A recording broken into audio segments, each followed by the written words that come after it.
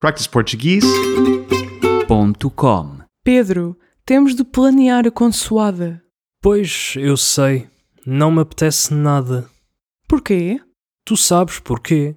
A nossa família é louca. Juntar toda a gente no Natal é um desastre garantido. Quem é que é louco, concretamente? Toda a gente. O tio Manel, para começar. O que é que tem o tio Manel? O homem diz que as rabanadas causam hemorroidas. Se calhar causam. Achas? Ele é que me causa hemorroidas com essa conversa. Leu um post no Facebook e nunca mais se calou com isso. Ok, mas isso é só o tio Manel. Quem mais é maluco? A nossa mãe? Pois, isso não posso negar. Colecionar árvores de Natal é, no mínimo, estranho. Exato. Nós ainda nem tirámos as árvores de Natal dos anos anteriores. Já há 4 árvores de Natal na sala.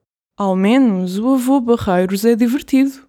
É divertido até estar com a piela. Depois começa a dizer que o Pai Natal foi inventado pela Coca-Cola e que as crianças deviam era agradecer ao Menino Jesus. É normal os idosos dizerem isso. Não é normal os idosos dizerem a uma criança de 5 anos: o Pai Natal não existe, ó burro. É o Menino Jesus quem traz as prendas. Pronto, já percebi a ideia. A maior parte da nossa família é louca. Já agora, a tia Alice vem? Não, ela é psiquiatra, lembra-te. Não vai querer aturar malucos durante as férias. practiceportuguese.com